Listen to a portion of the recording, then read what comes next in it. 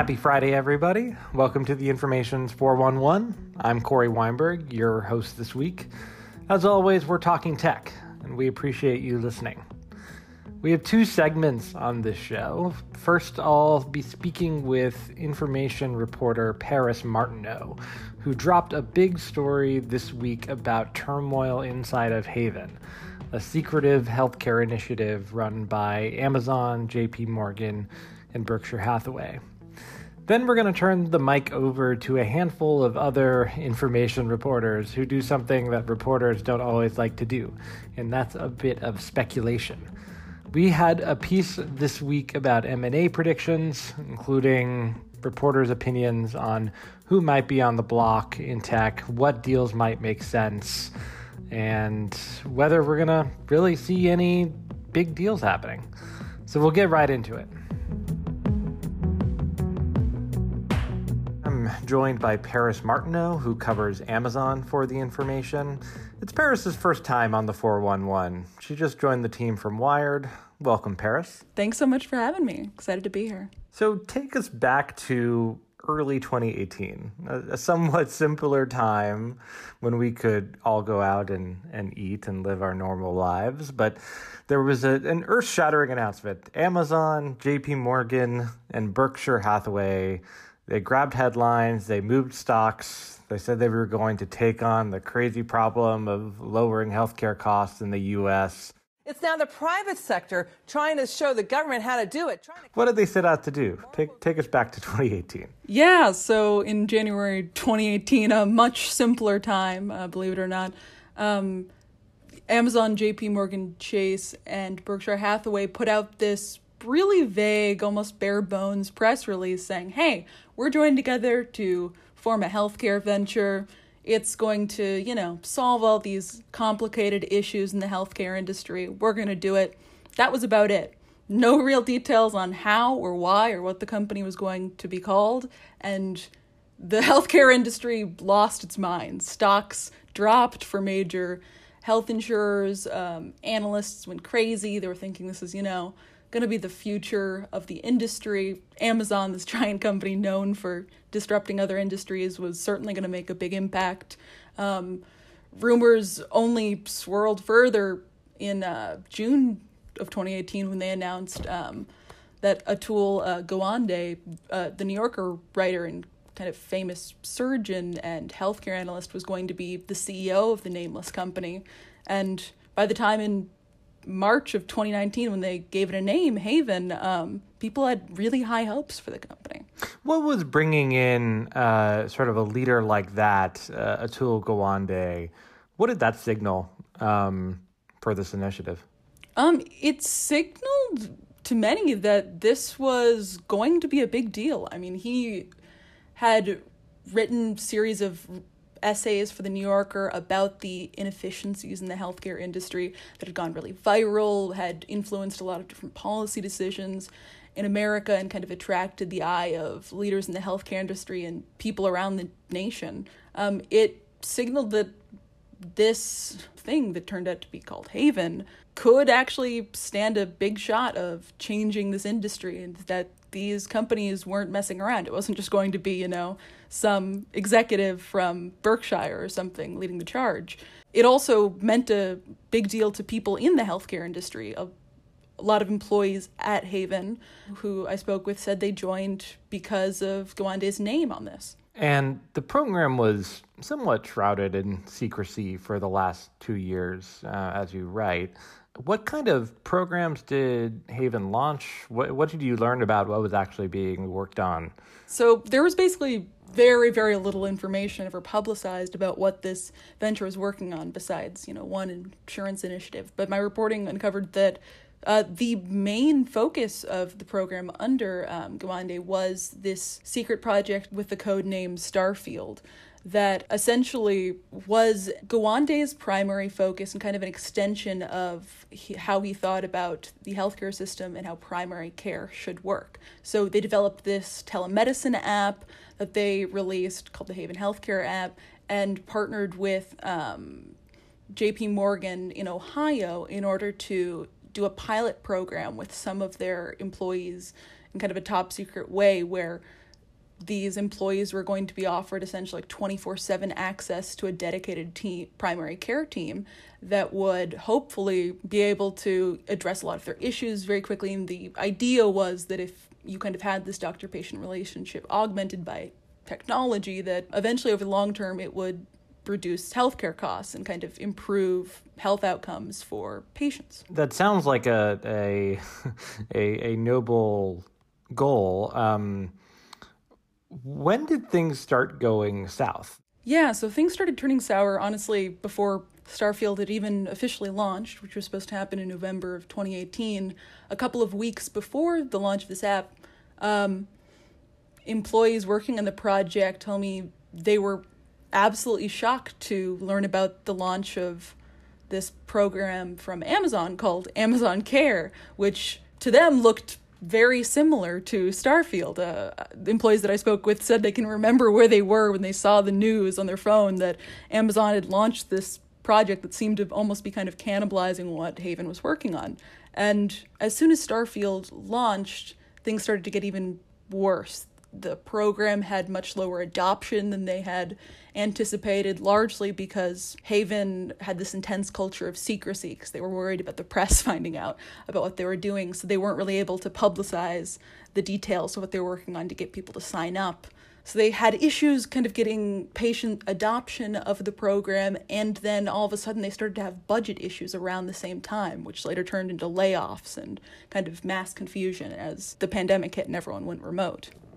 And is Amazon still committed to the project? Did you learn anything about that? It's in question right now. Employees told me that they're unsure the extent to which Amazon is committed. They kind of viewed the company as half in, half out, and that had contributed to kind of a lot of the slowdowns for Haven. Over the last year or so, it seemed that the founding companies, Amazon, Berkshire, and Chase, have closed the spigot slightly as far as funding goes, or at least reduced the amount of funding for the program, which has caused some issues internally. This was a fairly unique program, I feel like, in terms of, I think you write in the story that it had been declared, sort of free from profit-making incentives and constraints when it was announced. You had these three titans of capitalism, Amazon, Chase, and Berkshire, joining forces, pouring money into this thing. But it was going to be free from profit-making incentives, but it's pretty clear that it still kind of ran into some of the same headwinds that any kind of startup or company might run into if they're working on a compressed time horizon. What did you learn about sort of what this could be and who it could serve, and is this the best form that it should take right now? Yeah, I mean, it seemed like there was a lot of internal tension between what I guess, for lack of a better, I'll call Gawande's kind of school of thought, which was this more noble approach to primary care and handling patient outcomes in a way that over the long term would both improve patient outcomes and ideally lower healthcare costs. And the other school of thought was these three companies poured a bunch of money into this program ostensibly to find a way to save money on healthcare for their 1 million plus employees. And when it had been 2 years and they hadn't seen concrete cost-saving initiatives pop up and they weren't getting a bunch of data insights as quickly as they'd wanted, they pulled back a bit and they got a bit antsy and frustrated. Paris, you joined us a few weeks ago to cover Amazon. What did you learn about Amazon from all this? They're obviously one peak of the triumvirate. They obviously have a lot of influence here. What did you learn about Amazon? I think that what the story illustrated the most for me was the effects of having a company the size and scale of Amazon. That a company like this is, it doesn't even feel like one company or 5, 10. It is like a world in and of itself where you can have investment in an initiative like Haven, as well as the various other healthcare initiatives that they personally were putting out, and all of these other kind of internal conflicts going on all at the same time, just because of the scale of it, the complexity and kind of confusions inherent in that kind of growth. Well, it is a vast universe. We'll be looking forward to your coverage. Thanks for joining us, Paris. Thanks for having me. Can't wait to be back next time.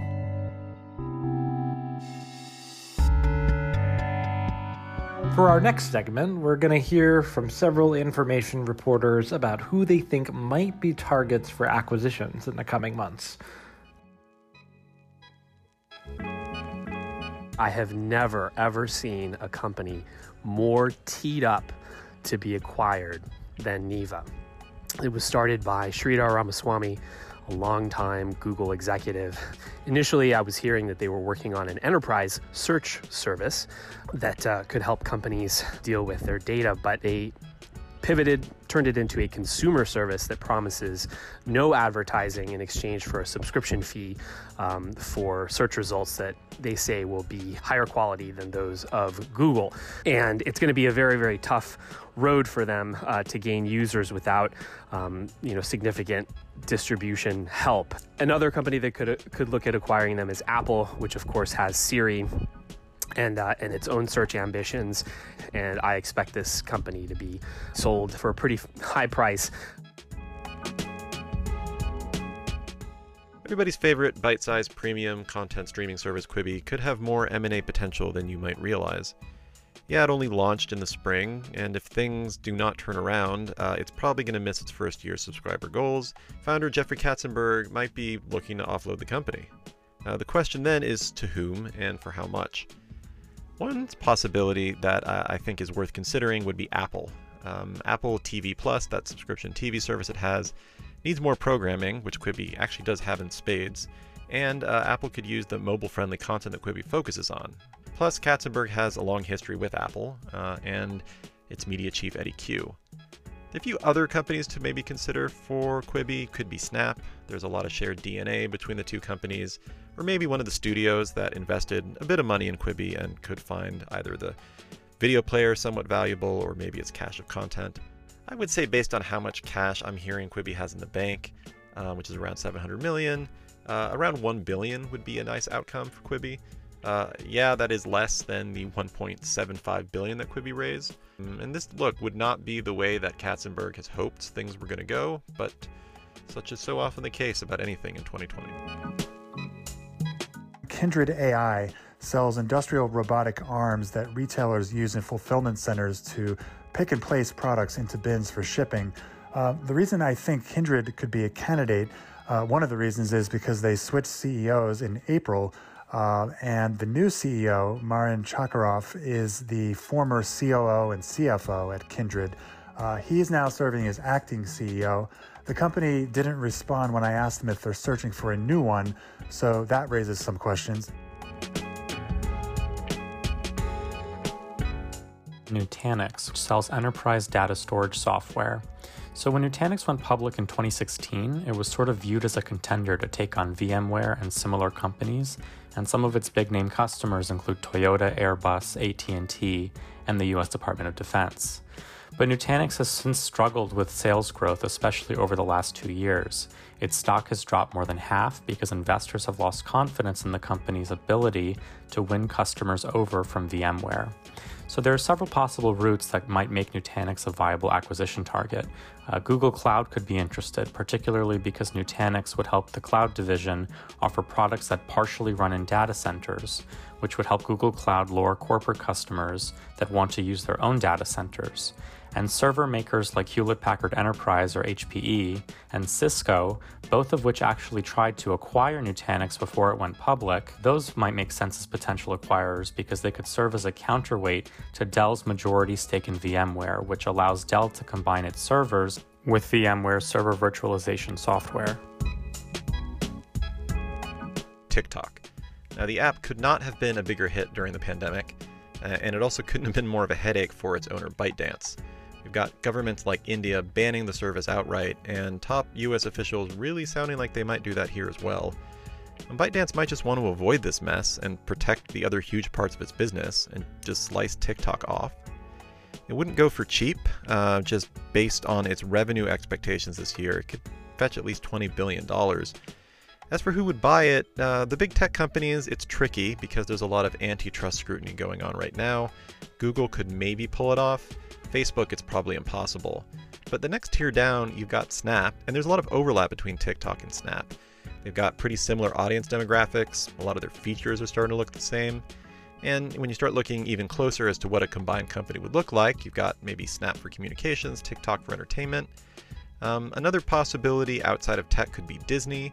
And just from an intrigue standpoint, Disney buying TikTok would be a reuniting of the company with its former streaming chief, Kevin Mayer, who left Disney just a couple of months ago to become TikTok's CEO. Yeah, it would be kind of an awkward reuniting, but not necessarily a bad deal for Disney in the end.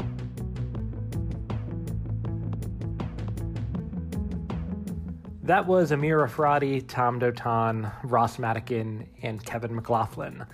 They're all reporters at The Information, and of course we welcome your tips on what deals you hear are happening. You can email tips@theinformation.com. That's all of our show this week. Thanks for tuning in. Special thanks to Paris and the other reporters on the show, and Ariella Markovitz, who produces the 411.